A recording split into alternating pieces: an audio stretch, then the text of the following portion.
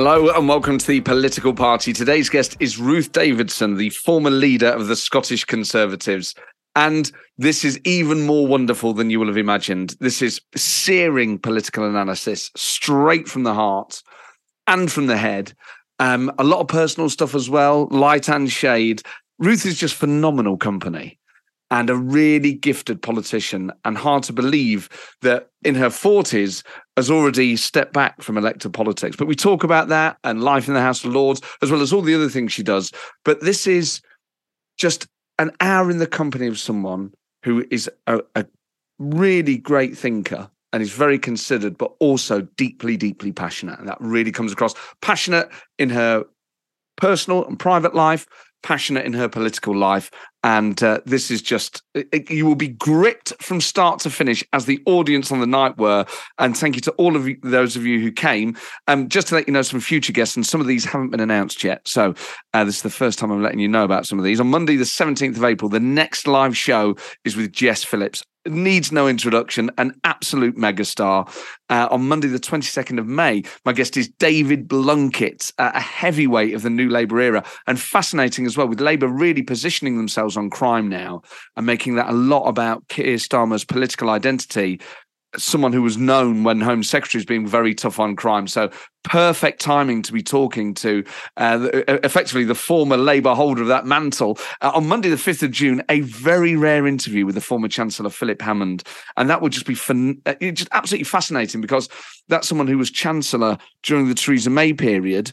And one can only imagine what he makes of what followed.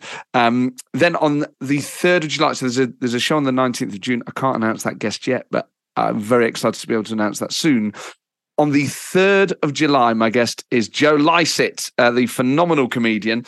And be warned, he is incredibly right-wing. But on to the show. And as always, we begin with some comedy about another outrageous fortnight in British politics.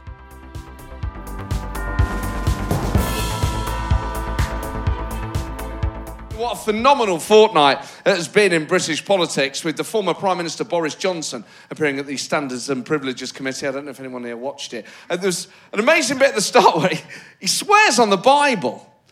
There's this mad bit where they say he prepared to swear on the Bible. I say, yeah, I'll swear on the Bible. I swear by Almighty God that I promise to tell the truth, the whole truth, and nothing but the truth. You think, if ever there was a moment for God to show his face, a crack of thunder or some bit of, oh, shit, Mummy, would have been great. You think that's the moment we should have known. But absolutely phenomenal watching Boris Johnson at the committee. 3 hours worth, and I watched every single second of it. And what do we say? He starts off, it's so funny watching him veer through all his different personas. But his defence of the party, I still believe these were within the law. But you must remember, he says, look, the reason we had some gatherings was that I thought they were good for morale. The sort of David Brent defence. And then he veers. What's really funny about watching him is he just knives Rishi Sunak at will. So anything he did, he will always get his head. Well, look, I did. Yes, I did. Please give me a fixed penalty notice, as he did the current Prime Minister. And no, I was at that gathering, as was the current Prime Minister. Yes, I am a lying bastard, but so is the current Prime Minister. Just like constantly knifing him at a rate that's just, I did fart, but so does the current Prime Minister. Everything he's trying to weave it in. But it's watching him veer from it. He starts off this sort of ashen face. We saw that towards the end of his reign, where he would do this sort of ashen face. Really good at acting, sort of ashamed in the moment. And then that lasts for about a minute until he's asked a question. And then he goes into this sort of like squealing. He does this sort of double fist action and hype. He'll go, no, I want to help the committee. I get to the bottom of a terrible thing. And then the moment they say, it was against the law. No, it wasn't against the law. And he can't help it. It's sort of really childish thing he does. No, I understand. But that's the point. No, but you have to understand. It's not the bloody point. Obviously, it's like a childish story. It's like he's sort of being periodically electrocuted. With no warning, no. But I was on the 27th, and that was why I was doing it. And obviously, this is his way. Every politician has their trick, the bit where they do the really convincing thing. Now, Tony Blair obviously was a very convincing salesman, but he never, and he turned up to Chilcot and said, well, look, of course, I believed that Saddam had weapons of mass destruction. Give you the intelligence again, I bloody will do it. he's fucking lost it. There's no way to make a case, but he tried his best. Of course, the biggest news that came out of his testimony to the committee. I mean, what's really funny watching him is he dangles. To be fair to him, he's sort of got comedic skills. He will dangle to try and just burn time, just irrelevant facts, in the hope that some member of the committee will buy. And at one point he goes, well, I think at that gathering I had a kind of salad. Are you expecting that to be an avenue? Like, waste half an hour to... Well, what sort was it? Well, I think it was one of those ones you get in what was it? A sort of plastic tub from Sainsbury's or Tesco, a sort of translucent disc with sort of lettuce and tomato, one tomato. I don't know why you need one tomato. And some shaved carrot that have gone dry. But, no, maybe a radish. But, of course, the big news, really, at a UK level, is that we now have a new First Minister of Scotland, Humza Yousaf. More popular here than he is in Scotland. So, amazing watching him take over, Humza Yousaf, and really funny watching him. He started off, actually, by quoting John Smith, obviously famously a Scottish Labour politician. And SNP politicians do this a lot. They'll say, to quote John Smith. And they will quote big figures from Labour history. And obviously it's cheeky. They know what they're doing. They're appealing to Labour voters primarily. But it's partly because you can only draw the conclusion, actually, there aren't many people from SNP history it's socially acceptable to quote. For a number of reasons. You're like, why do you never quote your own? You look at the history of the SNP, it becomes abundantly clear. Is it the leader that undermined Britain's war effort against the Nazis in 1945? Is it the SNP MPs in 1979 who willfully collapsed the Labour government and ushered in Thatcherism? Is it Alex Salmond? No need for me to have to explain why. Must be, I mean, it's a nightmare for any new SNP leader. There's no one from their own history they can quote. Yeah, chuck us that big book of SNP quotes. Now, my new speech as First Minister, I've already looked through it. No, that's terrible. God, that is morally reprehensible. This is dated very badly. And this is just Nicola's last speech. But he did manage to say a few things, Humza Yousaf. And to be fair to him, he was emotional, and it's a huge achievement for anyone to become leader of a party or a country. It's a fair dues. But some of the things he said, at one point, and this is his first words as leader of the SNP, like to me, he went, I'm the luckiest guy alive. Mate, you've just become leader of a country. It's not a fucking scratch card. I don't know what I'm going to do with all this, to be honest. It's not reassuring, is it? I feel so lucky. You're like, mate, you're lucky. I'm the luckiest guy alive. You're leading the country, mate. You're not proposing to it. I'm just a guy standing in front of a country, asking 45% of it to continually delude itself. But he said a few things. I mean, you know, it's always not... As someone who's a fan of politics, I like seeing people win, and there's something about, whatever your political difference, you think, okay, well, let's see how this leader's going to do it. Let's see how they're going to deal with it. But he uses a phrase, and this is the problem. The SNP have not reached out to people who voted no in that referendum. So they've got a core vote that's enough to win elections, but they can't make the case for a referendum. And they've got no desire. And they all say, we will now reach out. Later on in his speech, he uses a phrase that a lot of nationalist politicians use in Scotland about people who don't like Scottish independence. And this is the phrase they say, those who are not yet convinced. I think that would drive me fucking mad. Part of the reason those people are not yet convinced is because you keep using phrases like that and you don't basically grasp economics and all the other shit. But the main problem is this idea that, you poor wee souls, those who are yet... There's a sort of church element. I believe there's a non-believer in the parish today. Bring forward these who are not yet convinced. No, that's okay. Tell the congregation why you fucking hate your own country. That's right. You will eventually be convinced. It makes it feel like a mad church. So mad, even Kate Forbes didn't want to be a member of it. But to be fair to him, you know what I love about watching British politics is it's absolute proof that we still live in a free country, whether it's Sam Coates yelling at Tory ministers outside Number 10 or live on Sky. I was watching Humza Yousaf become leader of the SNP. He does his speech, he's very emotional. Of course, it's a huge personal achievement, particularly for someone from his background, because not many people from private schools get to run countries these days. But it is still a huge personal achievement. Obviously, the first Muslim to lead a Western developed nation. It's a huge thing.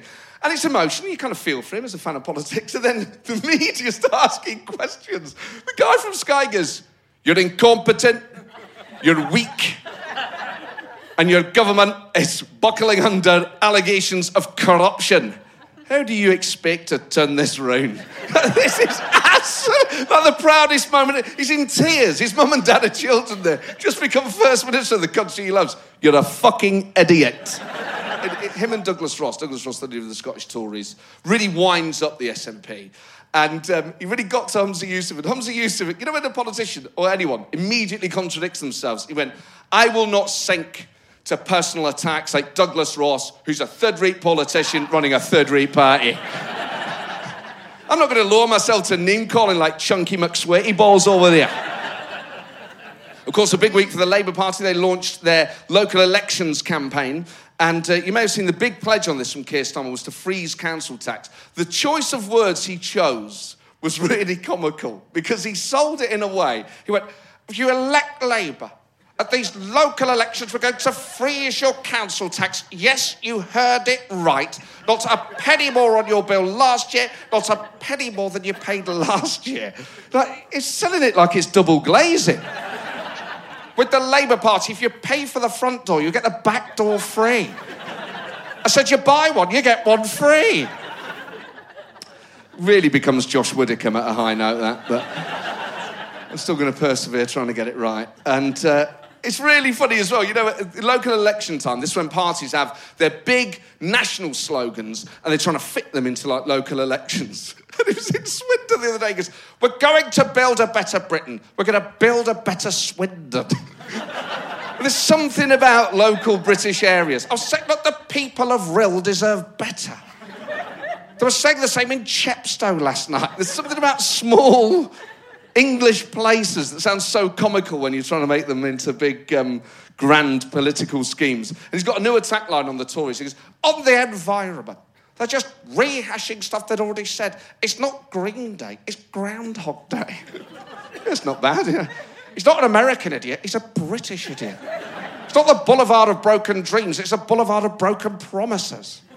It's not Blink 182, it's Blink and you miss the two things they've actually achieved. It's not Linkin Park, young people are drinking in the park and they've cut the numbers of CSOs to deal with it. Became more laborious as that went on, but I enjoyed myself at the laptop this afternoon and I didn't want you guys to miss out.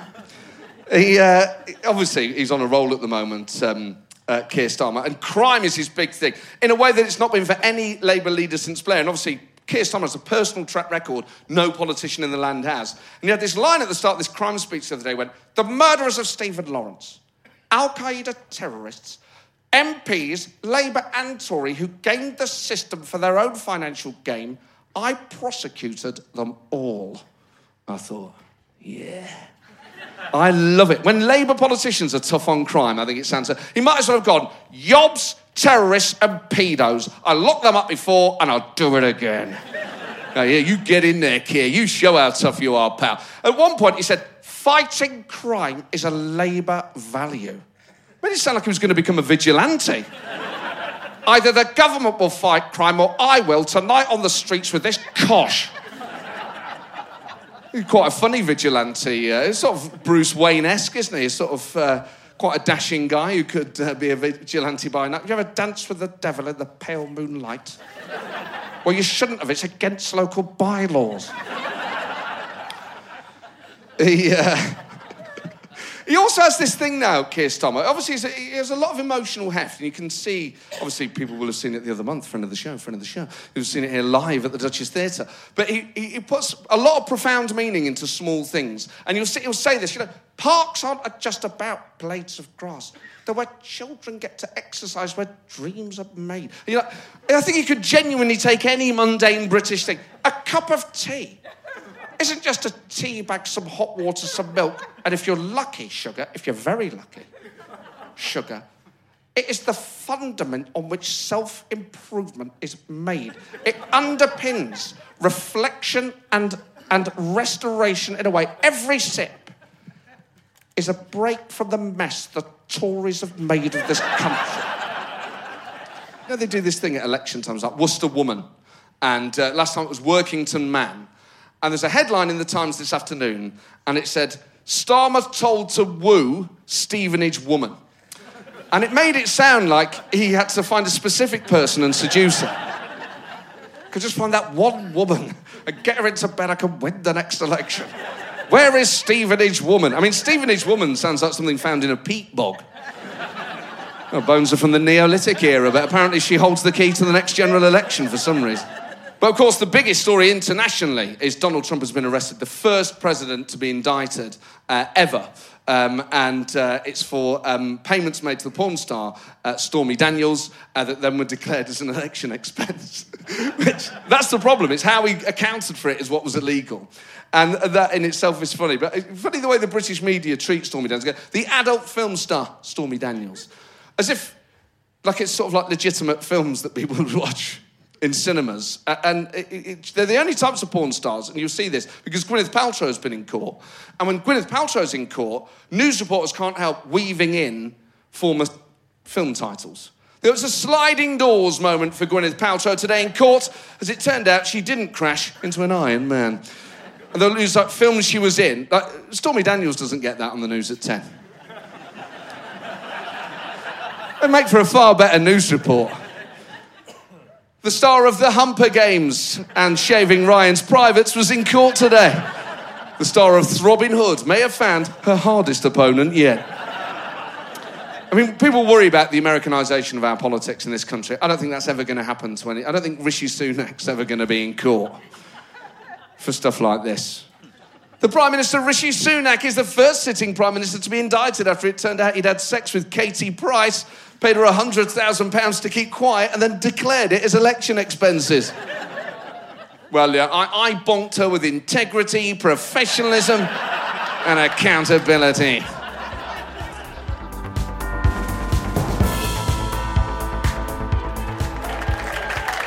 Thank you very much, ladies and gentlemen. Welcome back, and what a special guest we have on the show this evening. I've interviewed tonight's guest before, but never in London, and this is a great privilege. She became one of the breakout stars of British politics in a time when people were desperate for politicians with personality and character, charisma, wit and warmth. She has all those things in bucket loads. She personally revived the Tory party in Scotland, and the relative success of the party is still down to her legacy. She's someone that many people across Scotland, even those that support independence, would deep down, if they all admitted it, love to see her as First Minister. I think a lot of people would have liked to have seen her lead the Tory party. Who knows if she will one day become Prime Minister? She still has a lot of road left. She's one of the most charismatic and just one of the most enjoyable people I've ever spent time with. That sounds like something else happened. It didn't. Please, welcome to the stage, Ruth Davidson.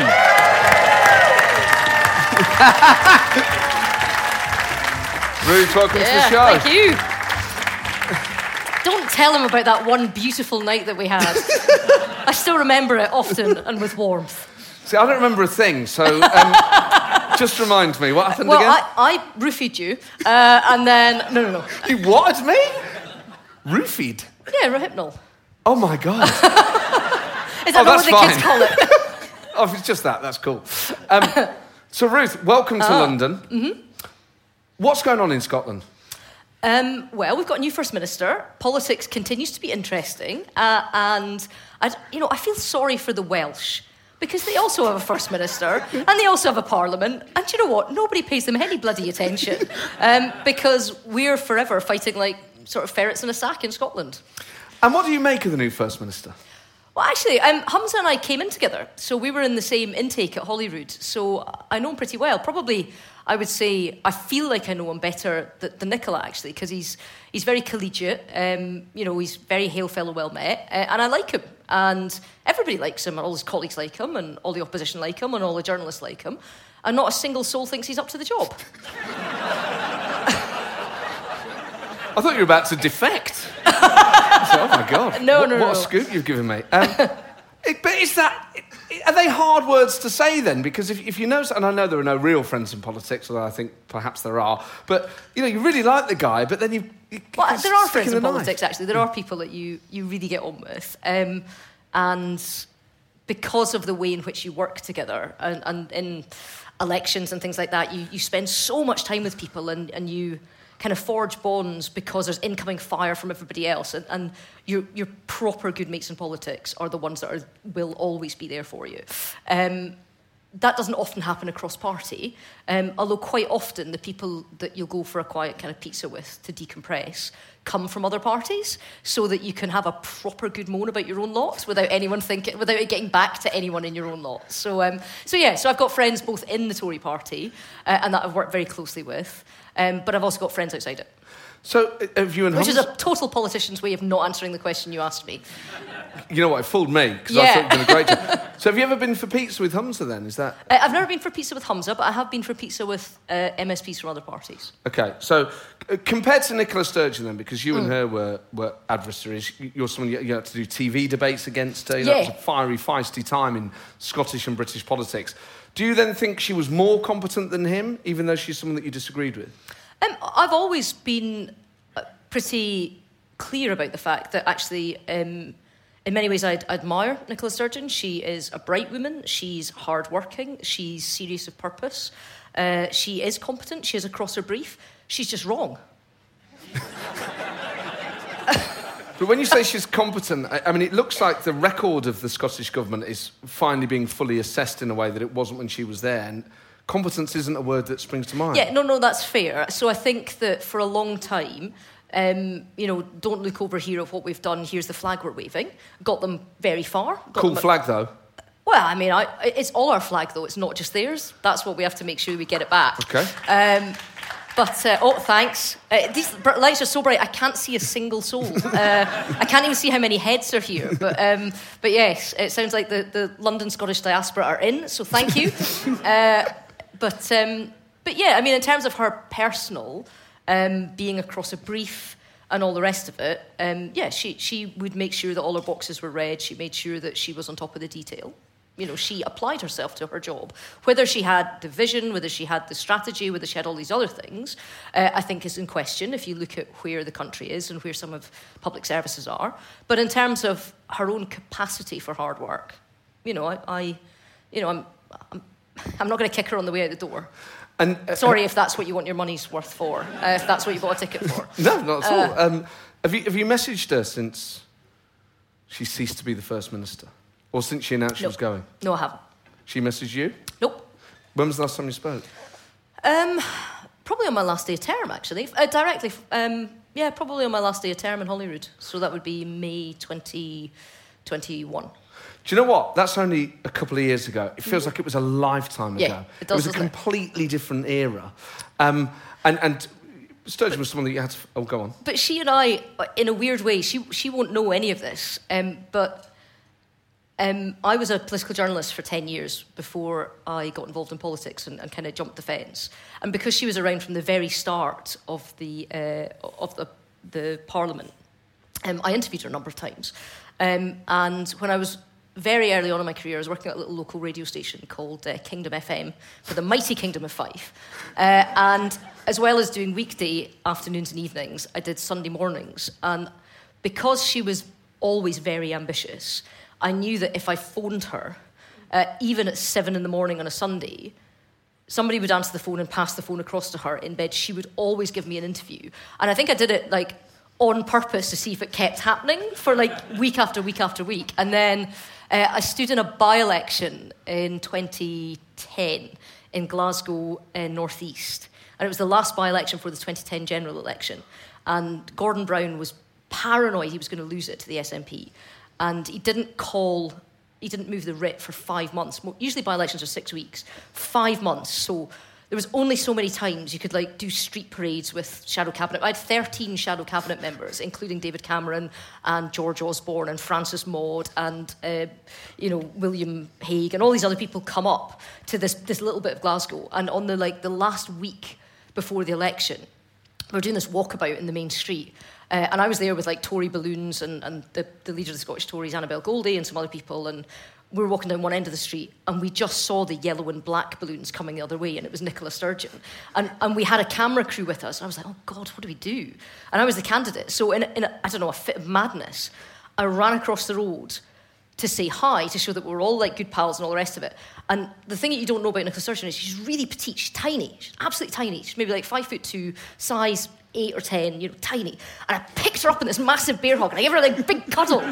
And the look in her face was as if I had shat in her handbag. Honestly, it was... She couldn't compute. There was a Tory that was touching her and like being nice, and oh my God, I've never hugged her since. But yes, so like all these little vignettes down the years, and like you say, done loads and loads of TV debates and stuff together, and the BBC and STV. Like, they've got these lovely big studios in Glasgow. They never want to use them. They always want you to go to some refurbished church somewhere that now does a charitable thing. I was just about to say, they're always in churches. Always in an ex-church. But they're so echoey in those places. Well, one, the sound's not great, and also backstage, when you're getting changed and stuff like that, you're all in this tiny wee room, so we've probably seen each other in our tights and knickers more times than either of us would be comfortable with, to be honest. Getting mic'd up, and because we're women, we don't, like, for a TV debate, neither of us would wear trouser suits or anything like that, so we don't have any pockets, don't have waistbands. You'd be in a dress. So you're having to, like, hook the mic pack onto your brass strap and all the rest of it. So actually, despite the fact that we come out and then just go rawr, we're like all terribly nice to each other backstage. Do you mind if I just move this over here, and like your elbow in the face and pulling your tights on and all sorts. It's madness. Like, the behind the curtain of politics is madness. It's so funny that you have these sort of intimate, half-naked moments. And then I can't imagine Rishi Sunak and Keir Starmer backstage in their boxer shorts, like, readjusting I each have other. seen Tommy Sheridan in his pants. Well, most people in Scotland have. Well, most people in Scotland have seen him out of his pants. But I was sent to interview him when I was with a different radio station. I was sent to interview him when he was doing this charity football match in Glasgow in the main square. You know how they used to do the Tenant Sixes in there and stuff like that? Yes, in George Square. Yeah, a kind of equivalent of that. And I got sent to interview him, and he just like opened the changing room door. So I was just like, all right, as he's like dropping his kecks and stuff. And I'm a bit like, I mean, I think all men are dirty and I don't touch them, just as a point of principle.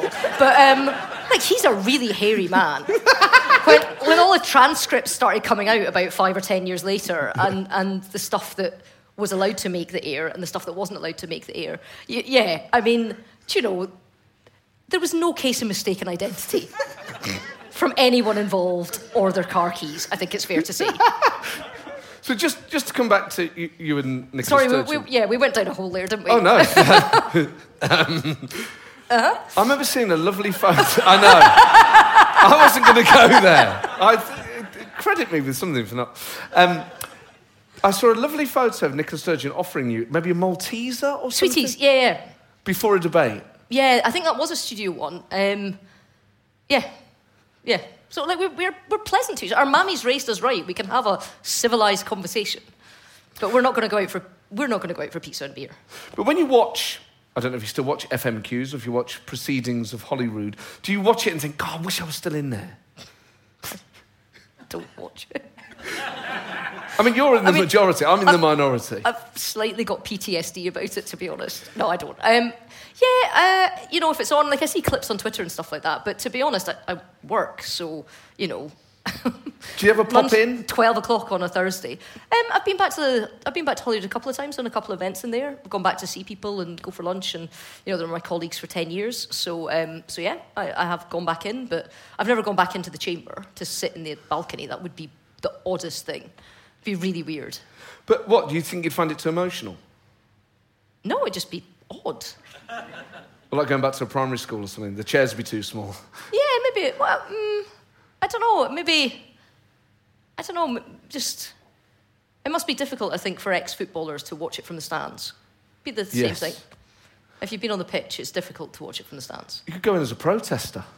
Well, they're 10 a penny these days. Yeah. So funny how often that we're going to have to be fair to Douglas Ross. Also, in the first one, they just decided they got so exasperated by the 5th interruption that they cleared the entire balcony, including some poor kids from Greenock Primary School that were there, who had been as good as gold. Like, they'd all been to the toilet, they'd gone in twos, they'd sat in their hands, they'd been like delightful kids. They all got, and then to punish them, they made them come back and listen to the rest of it.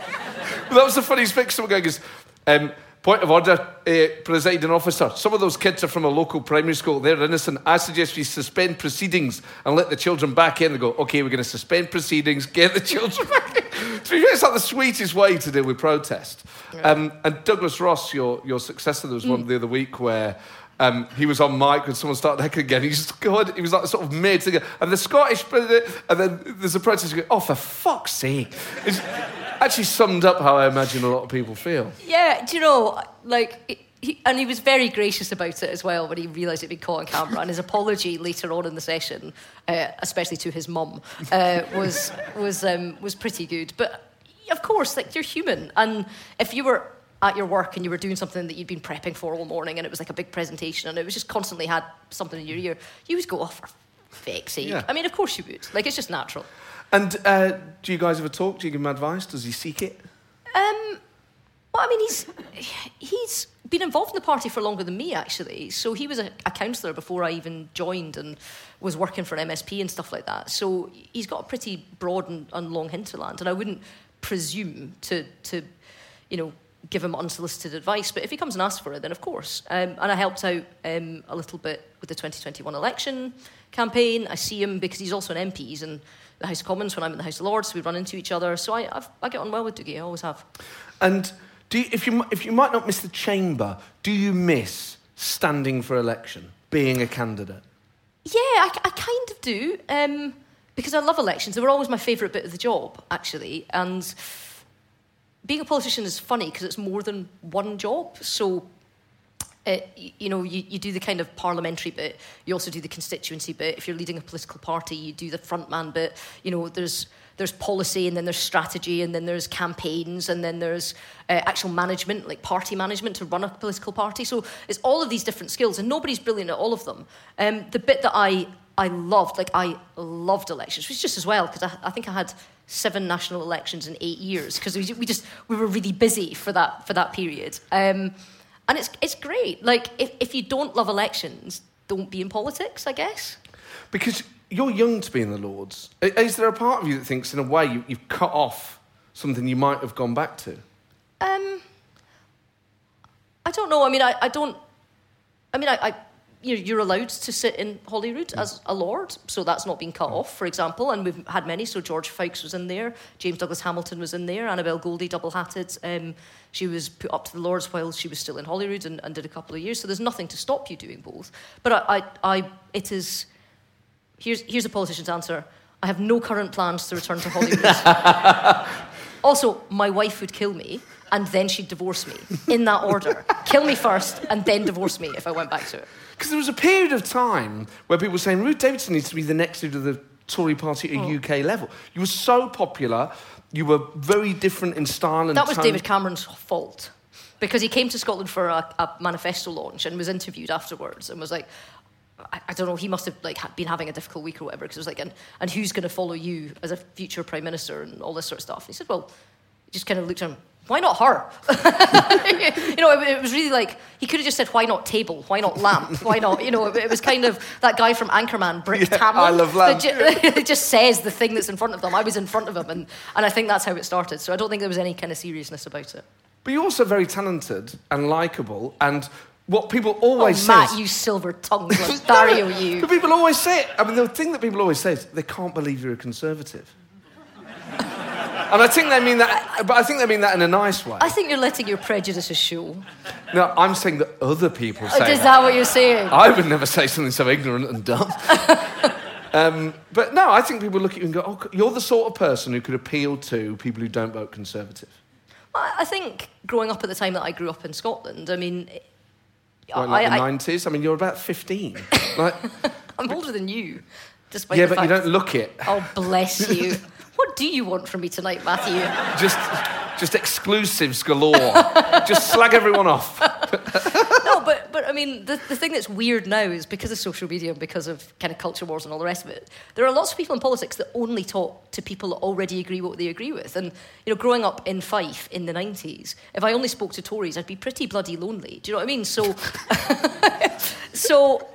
yeah, like in terms of being able to, and also I like debate. Like I think that's what's good about democracy. I think that's what's good about politics is, disagreeing agreeably is the best bit about it. And the ideas clash and the arguments and the kind of pub at 3 a.m. But no, here's another thing and blah, blah, blah. Like that's part of what's good about politics. And if you do it in the right way, it's really healthy. And your arguments get better when they're challenged. And I've always enjoyed debate. And obviously one of the big debates across the UK, across the world, but particularly in Scotland, was about gender recognition, self-ID at 16, and it feels like that really hastened Nicola Sturgeon's departure. What's your view of not just the self-ID at 16, but the wider debate about trans rights and gender as opposed to sex identity? So the thing that I find the absolute tragedy in all of this is that the people that are screaming at each other the loudest, that are getting more and more entrenched, none of them are trans. These are all people that are using this as a proxy war. And that in terms of where we should be getting to, we should be getting more sophisticated as time passes and all of these things happen. And we're actually, I think politics is regressing in terms of the ability to have a respectful argument. And you don't have to have a hierarchy of rights. You don't have to pit people against each other. You can make it better for trans people who are one of the most marginalised, one of the most victimised, one of the most likely to suffer crime, one of the most vulnerable sections of society, and you can protect women's rights. And we've got to a stage where we now think that we can't do either of these things without the expense of the other, and I think that's a tragedy. And why do you think someone like Nicola Sturgeon, who would describe herself as a feminist, is all the things that you said about her? She's bright, she's across her brief. How did she end up trying to bring that law in and really standing behind it in the way that she did? Yeah, I mean, there was so much about the way in which it was done that was inexplicable. So one of the amendments that was put forward in the Scottish Bill was by a woman called Michelle Thompson, who had been an MP, had lost her seat and come into Holyrood as an MSP. And one of her standout moments in the House of Commons when she was in was she talked really movingly about having been raped, and having been raped while she was quite a young teenager. I think she was 14 at the time.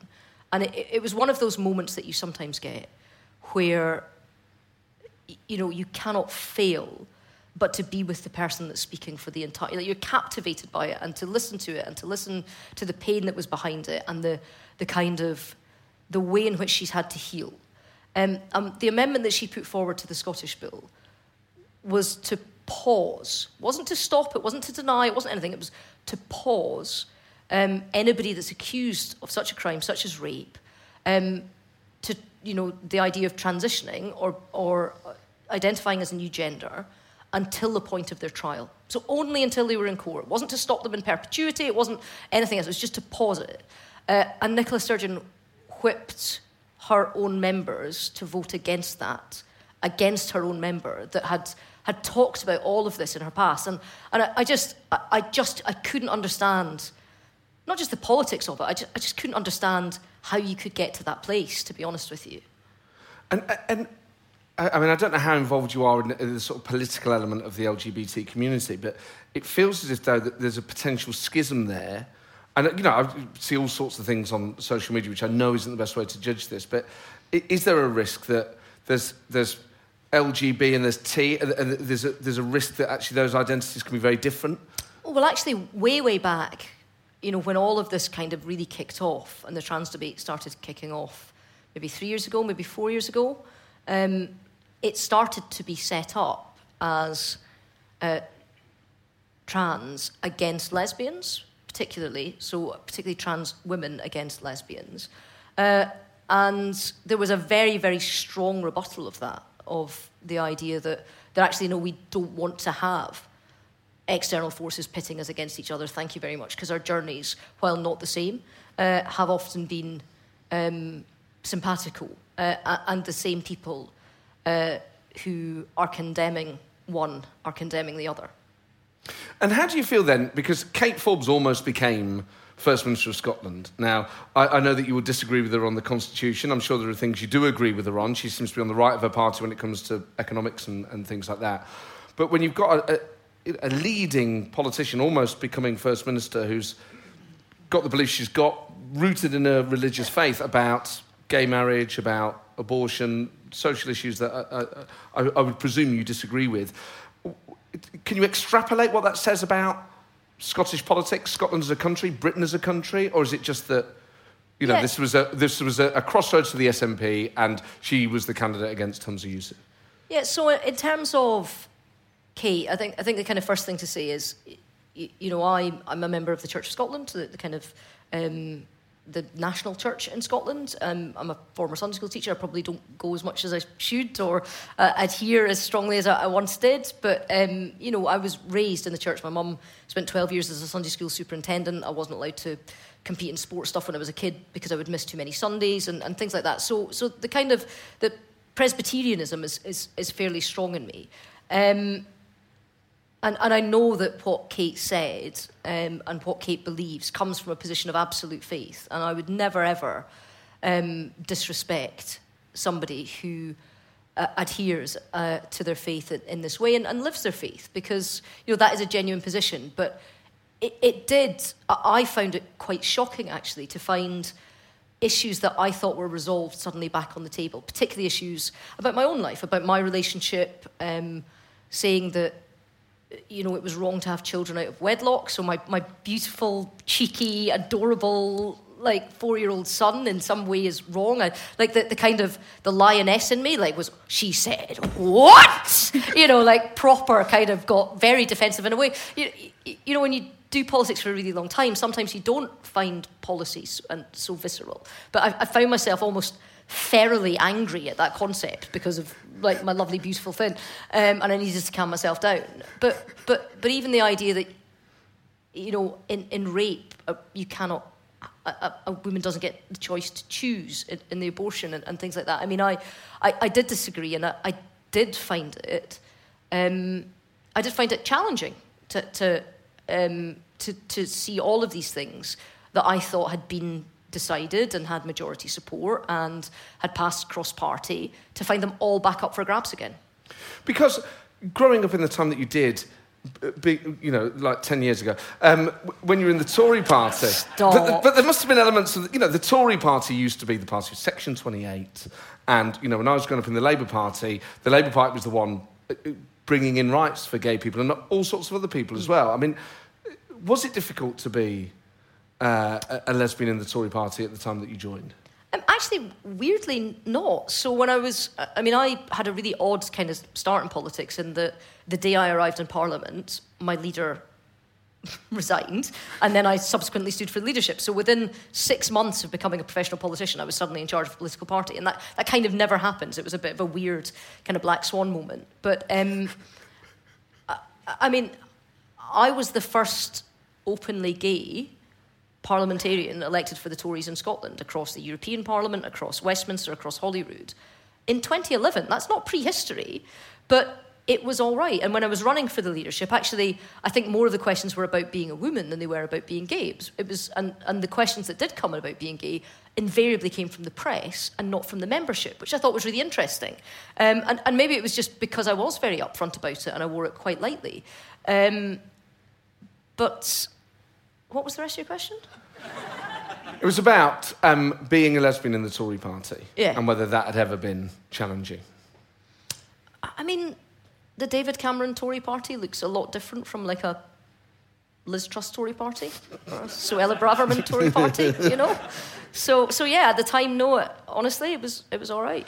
I hope I worked kind of hard to make sure that for anybody else coming through the ranks, that wanted to get involved, that they could see that the party was for them, no matter what the background was, whether it was age or educational background or social background or ethnicity or sexuality. Because you need, political parties need lifeblood from everywhere. They need, you need to have, there's no point having sort of 11 goalkeepers on the pitch. You need a striker and a midfielder and all the rest of it. Well, it'd be interesting to see what would happen with 11 goalkeepers. Well, Fabien Barthez had a good strike on him. He used to take a penalty. I'm worried that Forest are going to get relegated. I wonder if 11 goalkeepers actually might be a sensible move. Well, if Dean Henderson's one of them, you get a lot of leaks to the press. You periodically, because you're a Manchester United fan, obviously, you periodically text me about, niche James Garner it was last season. Yeah, you did such good work with him, and then we sold him to Everton, and he's not getting a game. I know he was injured, but it's such a shame, because he's got such good prospects, that lad. Such a good footballer. But I'm not going to fall for your distraction technique. So, when...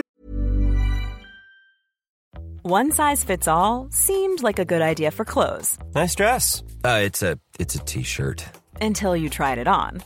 Same goes for your healthcare.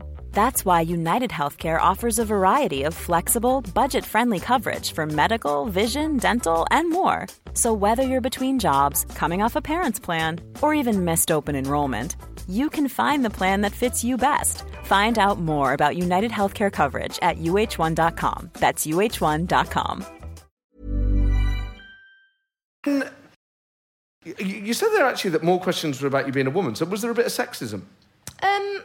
I think because Holyrood was so young, there'd only been 2 Tory leaders. One was David McCletchie, the next was Annabel Goldie, and then to have another woman after that, I think, was, what sort of changes do we want to make? And over that period, we declined every year, if you know what I mean. So I think there were questions about, what do we want our next leadership, our next leader to look and sound like, and what background do we want them to come from? And that's all legitimate. Like, these things are up to be discussed, and it's up for you to build your platform and to explain how you'll use your life experience to be able to grab the party by the scruff of the neck and move it forward. But it's so funny that, when you think of it from a Labour perspective, have never elected a female leader in its entire history, the party of social and equality rights. And, the constant conversation about, will they ever elect a woman? And then the Scottish Tories are saying, will we ever elect a man? It's so funny that one of the things that's happened is just to be serious for a second, but there's a really, really interesting study in Canada from one of the universities that asked the question of their political parties of why are women suitable to be interim leaders, but not to be, to be the full-time permanent frontman. And it's so interesting that when a party gets into trouble, they'll call for like a solid deputy or a greybeard woman that's been around a long time to come in and sort it out and then run the leadership campaign and all the rest of it, but leave it to the lads to actually run it. And actually UK Labour's done that a couple of times now. Patricia Hewitt and Margaret Beckett. Harriet Harman. Yeah, exactly. And there is something in that. Like, when you're in the shit, why do you call on a woman but decide that, when the good times roll, that's not what you want? But obviously the Scottish Tories have the opposite problem. You mentioned your son there, Finn, 4 years old already. 4.5. I swear he was a babe in arms like yesterday. But yeah, he's going to school in summer. And do you think that has changed your outlook on politics at all? I say that, he. I meant being a mum. Yeah, I mean, let's not call him it, shall we? That's just rude. But his pronouns are it/that. See, when he's been naughty, his pronouns are a lot worse than that. But do you swear in front of him at all? So, Jen, my lovely, lovely potty-mouthed Irish wife, and I try very hard not to. However, occasionally, and he's right at the parrot stage, and occasionally something might squeak out that he picks up. And the other day, the dog was on the sofa, and he just turned to him. He went, "Oi, dickhead, move!" And I was, and I was so happy because that is absolutely 100% hers. Like, she has to own that because she's the one that calls that the dog sometimes. So I was like, yes, that wasn't me that polluted his little pure and innocent young mind. So I was like, yes. I mean, that's not his name. No. His name is Wilson. But yeah, that was very much an Irishism, and I was like, phew, that wasn't me. That's really funny. So, but other than that, are you a good mum, or should social services be worried? I hope I'm a good mum. I mean, the thing that nobody tells you is that, half of all being a mum is cuddling and the other half is Tupperware. And if you've got the right Tupperware and you send them to nursery with it, they're kind of all right. So, yeah. So what's Tupperware for what? Not just foodstuffs, but... Yeah, pretty much, yeah. Okay. Yeah. Because that's something that as non-parents could get on board with. Yeah. I've got one bit of Tupperware. That's not enough. What I think... Okay, this is my view on Tupperware, is when I see people who've decanted their cereal into Tupperware, I just think, surely that's going to go stale faster. I mean, do you think I'm like the kind of woman that decants their cereal into Tupperware of a morning? Okay, so if not cereal, then what are you putting in Tupperware? Well, when he goes out to nursery, he gets like little chopped up bits of strawberry, and he like gets his sandwiches in a Tupperware, and he like... So as a lunchbox? Yeah, exactly, a lunchbox, yeah. But then around the house... And then when he was little, when he starts on solids and stuff like that, you whiz up stuff in the blender, and then you freeze lots of it, so it goes into little plastic containers. Okay. predominantly... I don't think this is going to be like the bit that makes the highlight reel of your show, if I'm honest. No, far be it from me to tell you your job. and I have huge respect. I mean, this man has to write an entire new show, the first half of your show, every fortnight. And comedians never do that. Like, the work ethic that you have is unbelievable. Yeah. And especially the fact that lots of it will never get used again. That's right. I mean, the next challenge is to make it funny. That's well, the bit that you know, baby steps, that's Matt, my head baby steps. No, I know that it's just... I used one bit of Tupperware this week. It's been on my mind. So when you mentioned that, I thought... it's like that confirmation bias thing. I think, is everyone talking about Tupperware and am I missing out? Is this the latest thing?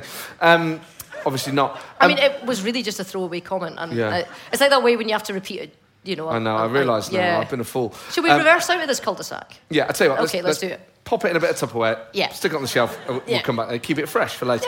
Yeah. You've obviously led a very varied life. And you alluded there to Sunday school, but you've been involved you've done stuff with the army. Mm-hmm. You've been to Kosovo. Didn't you try stand-up comedy once? So, is that true? Technically, yes. Okay. So same. I was at university doing a thing in Athens in Greece, this big international competition thing. What competition? It was the World Debating Championships. I was a proper geek. And you were taking part in it? Yeah. And how did you do? Greece and then the Philippines. I did all right. I didn't win it, but I did okay. And I was very drunk. And there was an open mic night, and I decided that it would be a brilliant idea in a room that was 80-20 men to women, because international debating was about 80-20 men to women, to stumble on stage, having never done stand-up comedy in my life, and didn't have any material or a structured act, no type 5, and open to an international audience, about probably only 30% had English as a first language, to open with a gag about a women's yeast infection. And I did not last long in that stage. And I have never done stand-up comedy again, because I'm nothing if not willing to learn. So what was the gag? The look of terror in your eyes there, because you know what it is. See how I said about learning curves? Yeah. I think discretion is going to be the better part of valour here. And I'm not going to mention crusty gussets at all. Crusty Gussets. They were a great two-piece sketch act. Yeah, they were a great band. That were on after you.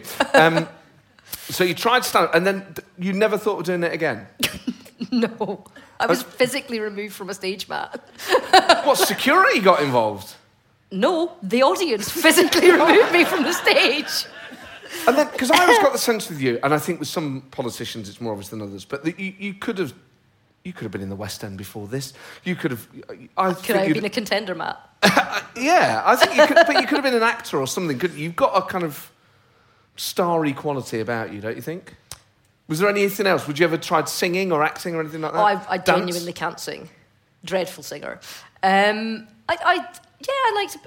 set up a theatre group at my school. I did a play. That was all right. But no, I mean, I genuinely, growing up, wanted to be an English teacher, went to university, decided I didn't want to be an English teacher, wanted to be a war correspondent, wanted to be K80. That was what I decided I wanted to do. Okay, but that's sort of TV, that's reporting, that's kind of... Well, when I was in radio, I spent ages trying to get into TV, got into TV and went, oh, God, this takes ages and is rubbish. I'm going back to radio. Because I love speech radio, love it. Okay, so it was proper, like, broadcast journalism. It wasn't, hey, it's Ziggy in the Morning crew. Oh, no. No, it was always kind of news and current affairs. Sorry, what? I don't know, like commercial radio. So it's always been kind of news and current affairs, and I like people's stories. I like talking to people. So I did a show, which you very kindly appeared in one of the editions on for LBC, where we did a sort of 45-minute deep dive, long form interview about someone's whole life, and we did over a year's worth. That was a long interview. Yeah, it was. Do you know, you have to do a lot of research, actually, really a lot of research. And we had some really interesting people, and I do a much faster-paced show on Times Radio on a Friday night. So I do 3 hours news, current affairs, sport, culture on a Friday, which I really enjoy. Love it. I just love talking to people. Well, you're very good at it. But I just wondered if there'd ever been... I think sometimes, obviously, I think some politicians are frustrated performers, and I just wondered if there was a path in which you'd have been an actor or... I don't think so. You try comedian. I mean... I don't really look like an actor, do I? There's not a lot of roles for short-haired, flat-shoed, overweight Scotswomen out there. No, but you create the role, dear. You put on a one-woman play at the Edinburgh Fringe. Yeah. Who's got time for that? Well, I do it every year, but you've obviously... Yeah, I've come and done your show at the Fringe. You've done it many times. It's always a great laugh. But do you feel... You strike me as an open person. You're sort of comfortable talking about... some politicians don't like to talk about their children or their parents or their life or... Because you've got a very cheery demeanour and people might look at you and say, you're a successful person and you've had these multiple careers. But it's not easy for you, is it? You have difficulty with things in life, with family and things, and some people are comfortable talking about those things. And you always struck me as someone that's more comfortable than others, perhaps, in being able to talk about I think... So I have I have where the wall is, and I know where the kind of limit is. So I don't. The pictures that I put of my son on social media, for example, are all from the back of his head. I've got really arty shots from the back of his head of him doing cute things, so you can't see his face and stuff like that because he needs to have agency. For me, it's not for me to choose what images exist of him in the world. But yeah, I mean, I think part of connecting with people and part of leadership is being able to show yourself. And if people ask me questions that I don't want to answer, I'll say, I don't want to answer that, and here's why, or whatever. And particularly around the time that I announced my pregnancy and when I first had Finn, because I was the first political leader to have had a child in office, there was lots of questions. And because I'm in a same-sex relationship, there was lots of questions about the kind of mechanics of it and the biology of it. And I was very clear about the fact that, when Finn's of an age, that he's got questions about where he comes from and how he came into being and all these other things, that I want him to come and ask one of his mums. I don't want him to Google it. And the internet is forever. So there are lines that Jen and I have discussed. And I try not to do that. And I try not to tell anyone else's story, actually, because I don't have ownership of other people's stories. I only have ownership of my own. So that's the kind of anchor points that I have. And, I mean, he's 4 now. Does he say, oh, I've got 2 mums, but some kids at school have one mum or one dad? Or Yeah, so, I mean, it's interesting, actually, because it's so much more normal for different families to be around. And there are, we were on holiday in February, and there was, a kid that we met at a water park that had 2 dads that we were chatting to because they were from Kirkcaldy and stuff like that. And, it's just more chilled than when I was growing up. And, his nursery are great. And they asked, on our first day, like, and what do we call you? And I was like... It's Baroness Davidson. No. Oh, well, what does Finn call you? And Baroness Davidson. No, see, we made an error in that we didn't define it before he started speaking. So we sort of were having a tussle over who got to be mum and who got to be mummy, because we both wanted mum, because you grow out of mummy, but you never grow out of mum, so whoever got mum got to keep it forever. So we had a little bit of a tussle of that. But then he was speaking, and then he just decided that he was going to call us Big Mummy and Little Mummy. So that's what we are. So, his, deputy head teacher at the nursery will be like, Little Mummy, he's forgotten his thing. And I'm like, oh, Jesus. But I lucked out because I'm Little Mummy, and Jen is absolutely black-affronted that she's Big Mummy, because she's taller than me, but thinner than me. So, yeah. And obviously, you are Baroness Davidson. Do you enjoy life in the House of Lords? It's very different. It's very different to Holyrood. I've only been there coming up for 2 years now. I've still not been allocated an office or a desk or anything like that. So things move slower. So I squat in someone else's office, which is very kind, that they let me sit in there and use their desk and their computer when I go. But, I'm sure I'm on a list somewhere. I wouldn't assume that. I think. Yeah, I maybe need to noise somebody up about it. I did speak to the whip that I had when I first came in, but it's changed, so I maybe need to speak to someone again. But what about the chamber itself? I mean, obviously it's a regal place, but does part of you think, oh man, this is less life in here than there is in Holyrood or the Commons? It's very polite. I mean, it's the kind of debating equivalent of, linen napkins and, silver cutlery, whereas Holyrood's a bit more red in tooth and claw, I think is fair to say. So it is demure. But, I mean, the experience that you have in there, the knowledge that you have in there, I mean, you have a debate on Ukraine and you've got a former chief of the general staff standing up to talk about it, or Admiral Lord West, the like head of the Navy, and all that sort of stuff. Or you've got a science debate, and there's all these professors with more letters after their name than in their name, and that have done all sorts of things. So I mean, in terms of just, you kind of look around and go, Jesus, like some of the people in there are unbelievably impressive. And in a weird way, it works, but I still don't think that the fact that it does work overshadows the fact that we should have an elected second chamber. And when something is brought forward to do that, I will vote myself out of existence. And I don't really like using my title because I'm very Presbyterian. And see, every time you said it, there was like a bit inside me that just twitched. So yeah. But that's the price you pay for accepting elevation, I guess. I mean, yeah, I guess. Obviously on social media, and again, it's the worst way to judge public opinion, but you got a fair bit of stick on there for taking a Yeah, well, I mean, it was also led. I mean, you know, Nicola went after me really, really hard when it was announced. Because it was a stick to beat me with. And what sort of stuff did she say? I mean, just about, you know, turning your back in Scotland or leaving, and it was all sort of, it was all a kind of dog whistle to the traitor narrative, or not quite Scottish, or going down south. I mean, all the stuff that as somebody that believes in the United Kingdom you get anyway. But I mean, one of the things they've always been very good at doing is encouraging the mob where to go and how to attack without actually making the attack so overt themselves. So, yeah. Was there part of you when you accepted it that thought, actually, this might cost me a bit of credibility and I'm prepared to pay that price, or actually, that's just people who disagree with me anyway and most people will be fine? Yeah, no, it was something I had to think about. And weirdly, what kind of tipped it in the balance was my parents, actually, because they both grew up in Glasgow housing estates, left school at 15 and 16, without qualifications, and like, it's a really big thing, you know? So yeah, it was for them, actually. Sorry, I'm getting emotional. No, but they must be so proud of you. Mm-hmm. And, well, I presume they tell you that, and that must be a nice thing to hear. Yeah, well, they both have Alzheimer's, so they're not able to say much. But I'm sure I'm sure they've been proud of you for a long time. Yeah, they have. And also, and my sister, who's a doctor, so they're really proud. Actually, they were proud that we were both able to go to university. Well, that's it. I mean, it's not the fact that you're in the House of Lords or anything like that, I guess. And it's not that you want them to say that you're proud. It's you're imagining the life they had growing up and what you've been able to achieve thanks to their dedication and your and their hard work. And in terms of example, you know, my dad is such a hard worker all his life.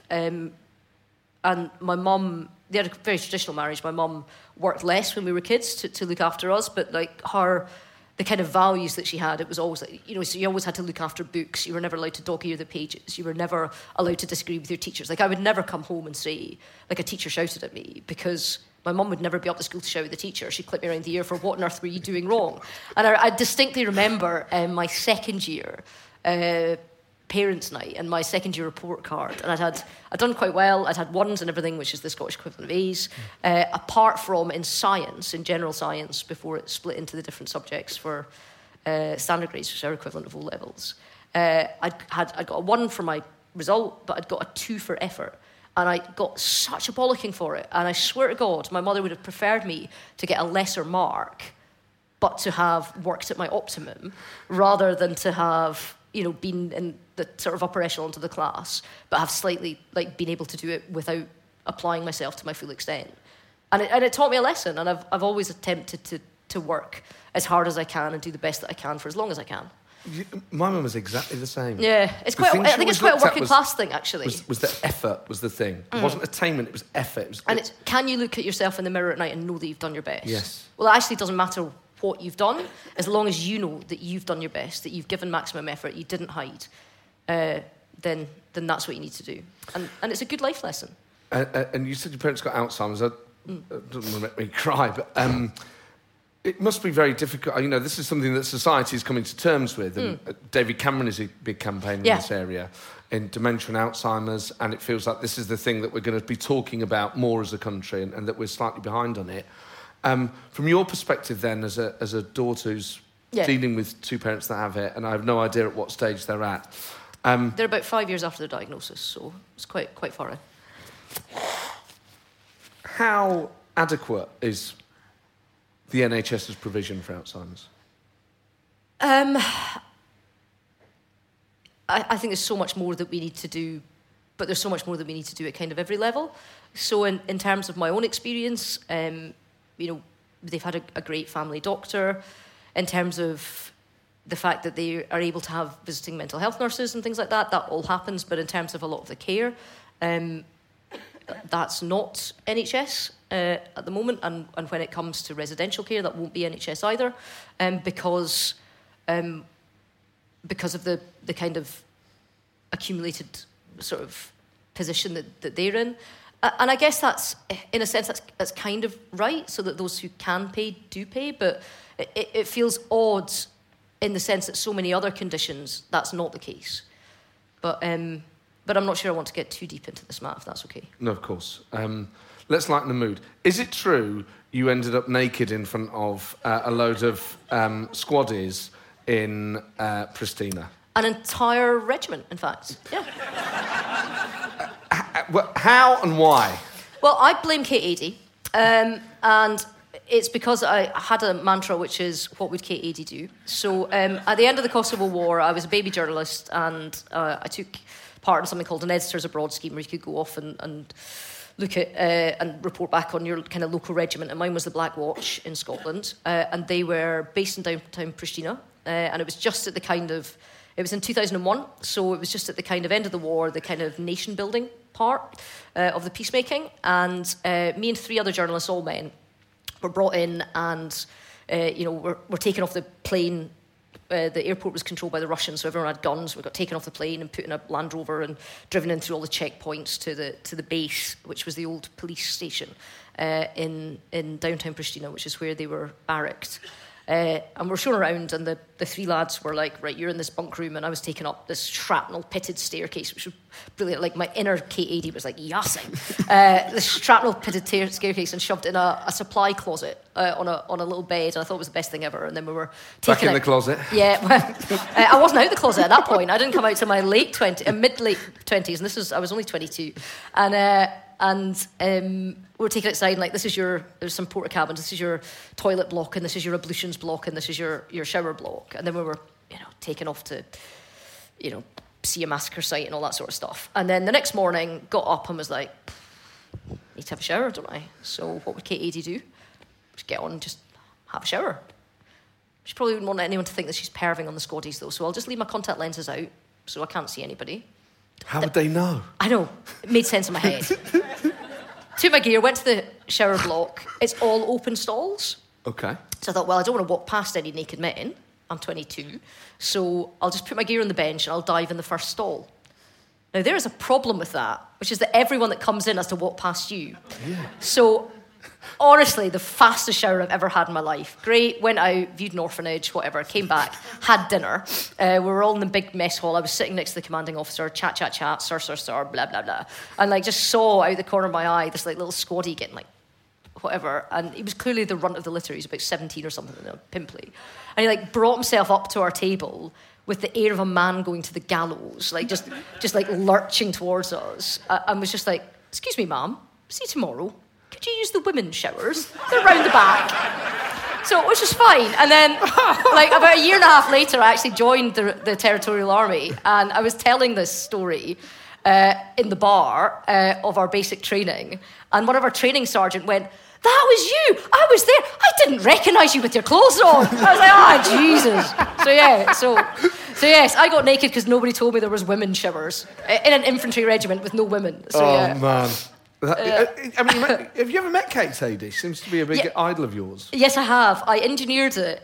There was a international relations conference thing that happens in the borders every year in this stately home in the middle of a forest, and they invited me to come and do an interview like you're kind of doing with me about international relations. I was like, that sounds a bit boring. Why don't I be the interviewer and I interview some journalists as a politician rather than have a journalist interview the politician? Let's do it the other way around. So I asked if I could interview Kate Adie, because I wanted to, and Alan Little as well, and we would talk about war correspondency and all the rest of it. And we did, and it was a lovely hour. We had a great time on the stage, and we went backstage to the green room, and we were chatting about how well it had gone. And do you know what? Do you ever have that way where you're outside of yourself, listening to yourself, telling yourself to shut the F up, and you can't stop talking. Like, you can't reverse out of, like, what you're going down. And I was gabbling on to Kate Adie, who is, like, a genuinely delightful woman, but quite deaf, so I was gabbling quite loudly. And then I heard myself going, and when I was growing up, I liked you in a way that I don't think either of us would be comfortable with now. I was like, oh my God, like, what have I done? Like, she's like 17, not everybody of that age group is like cool with that, like, whatever. But she was delightful, and she gave me a peck on the cheek when I left, and it was very nice. Oh, that's nice. No, I was a bit like, oh, Kate. So I didn't realise, so you had a crush on Kate Adie? Well, I'm not sure if I did, because I came out quite late, so I didn't really know. But I mean, genuinely, when I was like 14, 15 growing up, I only kind of paid attention to the news when Kate arrived. Like, that was when you knew a country was fucked. Like, do you know what I mean? Like, if she hadn't got off the plane, it was probably going to be all right. But like, once she was down those steps, like, that country is like, boom, it's gone. Yeah, she's reporting from Scotland next week. So. But that must be kind of surreal, meeting a kind of celebrity crush. It's kind of... Yeah, I mean, I guess. I'll tell you when I meet Gillian Anderson. I'm sure surely you could meet Gillian Anderson. Do you know, I have tried. And the restraining order does not allow for that to happen. Oh my, I'll try and get... She must be a bit political. I think she is. I think she's a bit lefty, because the Observer once did a thing where you had to do a thing with somebody from a different area of life that's famous in a different way and put you together. And I was like, can I do that with Gillian Anderson, please? And they got in touch with her people, and she was like, heavy no. So it didn't happen. I mean, what a rejection. I mean, Gillian Anderson used to investigate like aliens and freaks and mutants. And I'm too much for her, and awful. Draws the line. But not Tories. No. I'll try and interview on here, and then I'll let you know. Okay, so why do you think you can be Gillian Anderson's pimp? Like, why do you think you can be Gillian Anderson's, like, because fluffer? How does that work? What I'm saying is, I could approach Gillian Anderson to come on the show. Next time she's got a film out or something. And then I could be the T-boy. Well, I'll just say, oh, we've got any questions? Oh, look, it's Baroness Davidson, who's looking hot tonight. Don't you agree, Gillian? I'll sort of like engineer her. Yeah. I mean, your wife might not be too happy about it, but, she'd want to come. And her lovely wife. Yeah, they seem like open-minded, three-way kind of people. I don't know what... Yeah, I mean, let's not make the headlines too lurid for this show, Matt. No, absolutely. We should talk about politics a bit. Must we? I think it's fair to say you were frustrated with Boris Johnson. Frustrated, obviously. Not the choices. Seeing him again this week at the Privileges Committee, how did that make you feel? I think... Oh, how do I answer this? I think for me the issue about the failure of leadership was the bit that was so offensive to me. And for me, leadership is about setting the pace and the tone, and it is about leading from the front. And if you're not leading from the front, and if you're not setting the tone, then you're not leading. And this idea that somehow because a permanent secretary didn't tell you were breaking a rule that you set, that's all right? No, it's not. Like, I mean, I cannot think. If you go back, can you think of Theresa May or David Cameron or Gordon Brown or Tony Blair or John Major? All the greats. Or Margaret Thatcher. Can you think of any of them, if they had instituted the deprivations that we willingly entered into as a country and were the right thing to do, and I have no quibble with that part of it, but that deprive people of holding the hand of a dying loved one, wouldn't let them say goodbye at a funeral parlour, wouldn't let them do wouldn't let them go out their house, that they would think it acceptable that folk were going out with a fucking booze trolley to Tesco and loading up and having decks in the basement of number 10 for morale. Can you imagine any single one of those prime ministers not believing that they had to set the example for the country that they were asking to follow? I mean, it's just the absence of leadership. There will be people in this country that never forgive, not just Boris Johnson, but never forgive our entire party. And I don't blame them, because having some of the people I talked to, some of the constituents I had, some of the cases that I had to deal with, I just, it boggles my mind that was allowed to happen, because you could have been a key worker or anything. You could have been at Tesco. You could have been in a hospital. They shut staff rooms. Or the idea that if somebody was leaving, you'd opened a bottle of wine at the end of your shift during lockdown to say goodbye to someone, and your manager had walked in. The idea that they would just join the party rather than absolutely leather you for it, and hit, people did the right thing, and because of what was happening in Number 10, they feel foolish for having done the right thing. They feel foolish for having followed the rules, and they feel guilty for not having broken the rules to see a loved one or whatever. And that's not what a Prime Minister should do. So yeah, I felt all of that came flooding back at the Privileges Committee, and I don't blame the rest of the country for all of it coming flooding back to them either.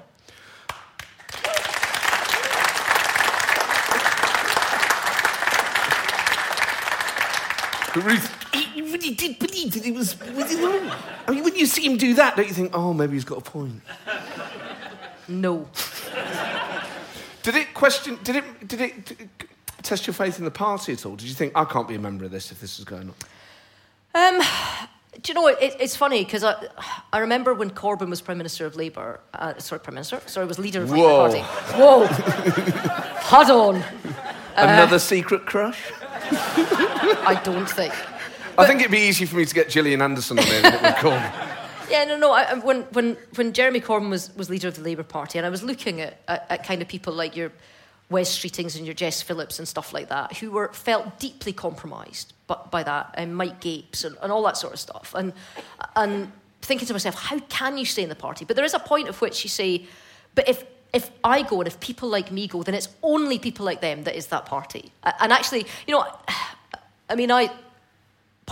parties are broad churches, and the fact that I was really, really comfortable in a kind of David Cameron era Tory party, I didn't have the hubris to think that wing of the party would be the ascendancy forever, nor should it be, nor was it our God-given right to be. Of course, the kind of pendulum would swing, but the idea that we're not all of these things, and the idea that anybody who disagrees just walks away rather than kind of fights for the soul of the party, I think is defeatist, and I think it's wrong, and I think that makes parties narrower beasts. So I think there is...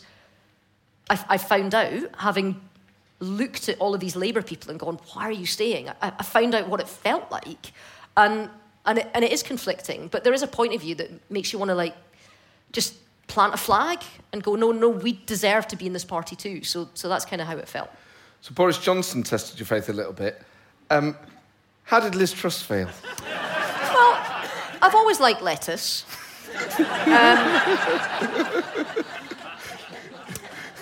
Yeah, I mean, it didn't last very long. So, in terms of the periods, yeah. I mean... But the economic legacy of it has outlasted her. On everybody's mortgage, thanks very much, including my own. But yeah, I mean...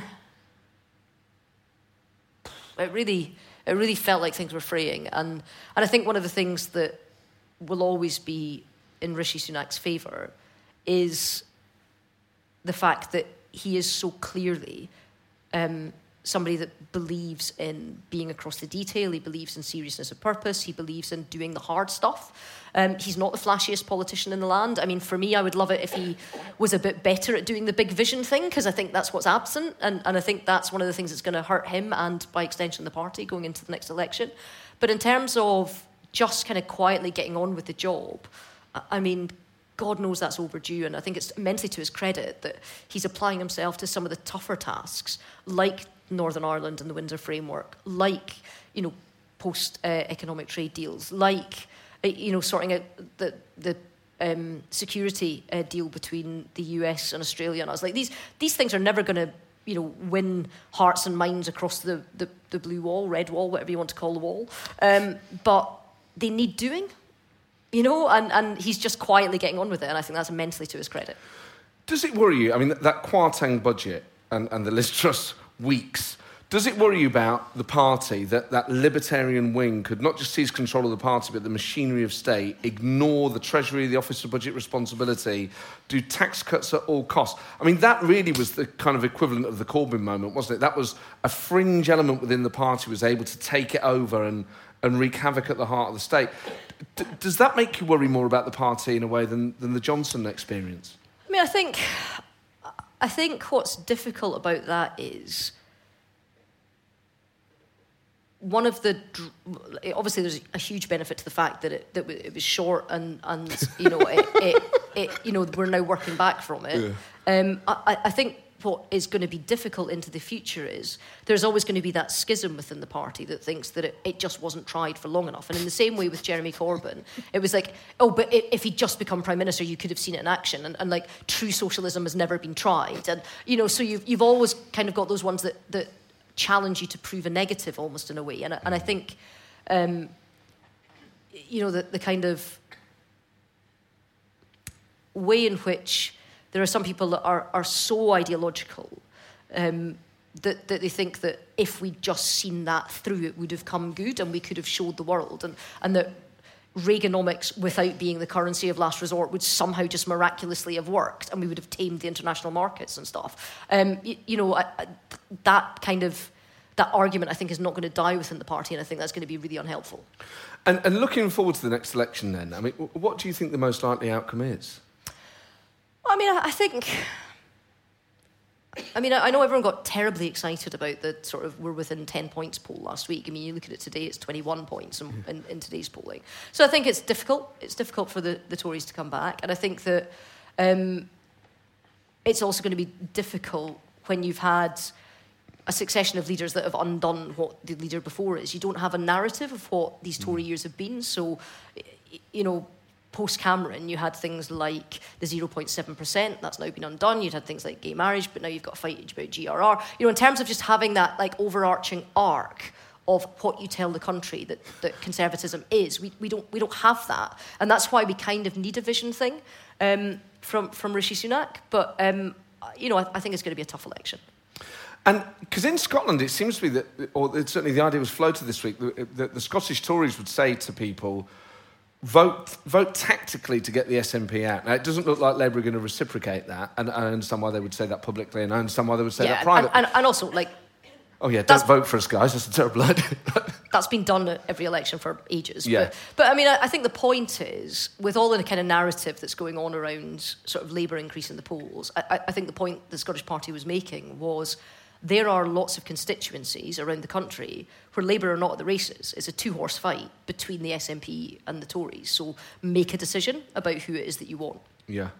Because obviously, for some people, if it's all about the union, then that binary lens works, doesn't it? But I guess for a lot of people, it's not. And then and Labour voters might say, actually, I'd rather have the SNP. I mean, it shouldn't be forever a constitutional question. And I think that's held Scotland back, the fact that the prism of constitutional politics has been overlaid over everything else, and to the detriment. And, the real kind of tragedy in Scotland is if you think about all of the capacity and all of the effort and all of the man-hours and all of the time that's been put into a fight about the Constitution, if all of that resource had been put into health, education, connectivity, public services, you might have ferries that float, and you might have a hospital waiting list that's less than 7 years for one of the hospital waiting lists we've got at the moment. You could have a better Scotland. Yeah, but I'd have less jokes. So the kind of fewer, Matt. Fewer. Fewer. Oh, damn it! Oh. Standards. Oh, I'm going to remember that forever. That went straight in the drawers. You like the smack of firm government. I saw you. Okay. We feast on of excitement there. We've got time for a couple of audience questions. So if you could indicate very clearly, someone right at the front already has. So yes, so I don't have a roving mic. I do need to sort this out. I realise, I feel like Hamza Yusuf. I don't know why this show doesn't have a roving mic, but when I find out who's responsible, I will get a roving mic. So I have to... I will have to just repeat the question if that's okay. I can see you. Hello. For the benefit of the table. Hello. Yes. So thanks for mentioning Section 28. Thanks for mentioning what? Section 28? Yes? Yep. So as a gay teen in the 90s, I remember the education I got, and I'm pretty sure the HIV or indeed AIDS is because the community gave the information. Is it not time for the Conservative Party to apologise and to donate to a charity? So that's a really good question. So I'll just repeat it. Yeah. As someone who grew up gay in the 80s, the only reason you think... 90s. I mean... Looking at you, I'd have said noughties. I'd have said noughties looking at you. I mean, in gay years, you just called that man a geriatric. Like, come on, Matt. But this lovely, youthful-looking man was saying that he thinks the only reason you didn't get HIV or AIDS was the community education. Is it not time for the Tory party to apologise for its policies at that time and make a donation to an appropriate charity? Yeah, well, first of all, they have. David Cameron went to Stonewall to their annual conference and he made a huge, fulsome and unequivocal public apology and was right to do so. And I think that, yeah, we do need to make sure that we've got proper education that looks at all of the different things that kids are dealing with. And I think particularly, and this takes us into a whole different realm, but, you know, as somebody that now has children, I kind of worry about not what schools teach their kids particularly or what parents teach their kids, but what they learn from elsewhere. And the fact that intimacy is about more than just sex, and the fact that you can get Pornhub on, you know, a smartphone from the age of, you know, whatever, the kids get phones these days. I do worry that we need to do more, and that schools need to do more, and that organisations need to do more. And it's hard. You know, it is hard. But in terms of that apology, it's been given. The party, I mean, David Cameron was right to do so. I think the issues that we have is there are some people within the party who don't believe it was wrong. I think there's some people, and we've talked about Kate Forbes, within lots of parties that don't believe that it was wrong. But it was wrong, and it damaged people. Kate Forbes, I'm so glad she's become leader. Okay, I've got time for a couple of other questions. It's always men who put their hands up first, so a woman question would be good. Oh, no, you're a man. Fucking hell, I'm making a right old mess of this. But I will take your question, because I did come to you. It's because it is very hard to see people. But we'll come to you next. Ruth, do you ever allow yourself to wonder what might have happened if you'd have made a play to be leader of the Conservative Party and what the country's politics might look like now? So, Ruth, do you ever allow yourself to wonder what? It's great. Do way I to ever phrase play it. fantasy cabinet in the bath? Who would be my foreign secretary? But do you ever allow yourself to wonder what would have happened if you'd have stood for the leadership of the Tory party and what sort of? Well, I've never been in a position where it was an option because I've never been an MP. So yeah, but do you know what I mean? So it's like it's never. I've never had to think about it. But Cameron would have found you a safe seat, wouldn't he? If you'd have said, if David Cameron would have found you a safe seat, if you'd have said, look, I want to be your successor, let's do a bit of succession planning, or I want to be a member of Parliament. I'm not sure there's many political leaders that have a young whippersnapper that says, I kind of want to push you out the door. Can you make it happen for me? They think, do you know what? That's a brilliant idea. Let's do that. That's kind of not how politics works, as you know, Matt. Okay, but then to engage with the, if you do play fantasy cabinet in the bath, what position? That's what I said. So yeah, let's run with it. I presume you make yourself Prime Minister. Well, I mean, I think, well, one, I don't. That was a throwaway line that, once again, you've clung onto with your talent hands. So you got your little Tupperware in the bath. Yeah, I got my little Tupperware in my bath. I use it as a boat. No, so yeah, I mean, I think for me, in kind of more recent iterations, I kind of think, where are the people that you put on TV? So where are the people that have got warmth as well as strength? Who are not just across the detail of the brief, but can actually relate to the public, can look and sound like somebody that you would go to the pub with, whether it's your kind of Justine Greenings or your Stephen Crabs, or, you know, the people that you would put up for the Sunday shows that made the Tory party look and sound normal. Actually, like, where are they in the cabinet now? There's guy few of them, if I might be so bold, and I've just seen in my head what the headlines are going to be after this question, and how much trouble I'm going to get in. But you know what I mean? And I think we have those people, and we need to push them front and centre. Okay, and yes, the woman there.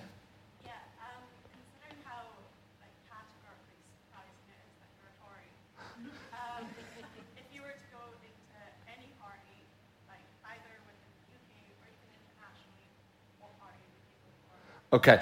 Considering that it's categorically surprising that you're a Tory, if you could go into any other party, let's say the UK, because that's more interesting. If you could go to any other party in the UK, what would it be? I was kind of brought up to believe that you dance with the person that brung you So I think I'll probably stay a Tory. But if the Tory party didn't exist, this is like a new future where conservatism never existed in its current form. Yeah, so in terms of... Post-apocalyptic. Because the questioner included international, like if this was the States, I did a bit of American history as part of my degree, and I'm really interested, I'm a bit geeky about American politics. A lot of people think that the overlay between the UK and America is such that, you know, the Tories are Republican and Labour is Democratic. But actually, their whole prism is sort of further to the right. So I'd very clearly be a kind of blue dog Democrat, which is a kind of fiscally conservative but socially more liberal person over there. I would be much more comfortable in that space than even as a log cabin Republican. Okay, so New Labour. New Labour. Is that my third way? Davidson says, bring back Blair. And the crowd went wild. Do you know what? It's funny, growing up, I couldn't stand him. Like, he always seemed so false to me. Let me get to the end of the story. I know, you know, you and John Runtoul are still waving the flag, but he just always seemed so insincere to me. He was like a used car salesman. And I've actually met him several times since he left office, and I've done... He's very kindly agreed to do some stuff for me, and I've done some stuff for him and for his foundation. And... like, against my better judgment, I actually really like him on a personal level. And he's bright and he's engaged and he still wants to make a difference in the world. Like, there's still that kind of fire. Yeah, for sure. I mean, you know, this was the thing, Ruth, about, you know, getting together. And I know you had your concerns, but look, I think what you've got now is, and I think the Democrat example's really important, actually, because... you got people here that fundamentally, when it comes to social policy, we're absolutely on the same page. In fact, you might even be more progressive than I am. But, you know, I know that you had your concerns about me. You thought I was insincere. You know, all I can say about that is, I don't know. Yeah. There we are. So, Ruth, before we let you go, there was one last thing. Final question. I know that you did a bit of kickboxing. One of your many other strings to your bows. And my question is, who wins in a fight? Ruth Davidson, the kickboxer, or Dominic Raab, the karate person? Oh my God, how much trouble do you want to get me into? He's a big unit and he keeps himself in good shape, so let me cede to Mr. Raab. Okay, I get that there's a sort of physical logic to that, but I guess my question was if you could punch him in the face, how much pleasure would that give you? No, it's purely for self-defense. You're not taking me down this. I'm wise to you, Ford. Okay. I can see where you're leading me. Well, it was just a political question. There was no other element to it at all. Ruth, it is always a pleasure, and it's been so long, and it's so cool getting to interview you in London. So thank you so much, and what a wonderful evening this has been. Please, a huge thank you for the one and only Ruth Davidson.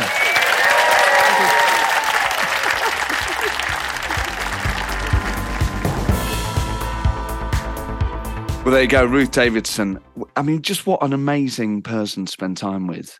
And just so funny. So just, you know, some people obviously are, when they're politicians, they have to show a certain side of themselves. But with Ruth, you just sense that she's just completely open and comfortable with who she is in every regard. And just totally honest, really good fun. And just loves life. And I think that really comes across, actually. Now, I don't think there's a left or a right thing to be gleaned from that. I just think there are some people in life that you meet, and not just in politics, that just love life and love what it can potentially offer and realise that it's fragile and that it's there to be enjoyed if possible. And she's someone who definitely, you really get that sense with her. So what a treat that was. And don't forget to come to the next show on Monday, the 17th of April with Jess Phillips. And just such a megastar. On the 22nd of May, David Blunkett. On the 5th of June, Philip Hammond. 19th of June, I'll be able to announce that very, very soon. And the 3rd of July with Joe Lycett. So always a great mix of guests. Obviously, I think you should come to them all. So I'll see you there. Ta-ra. Bye.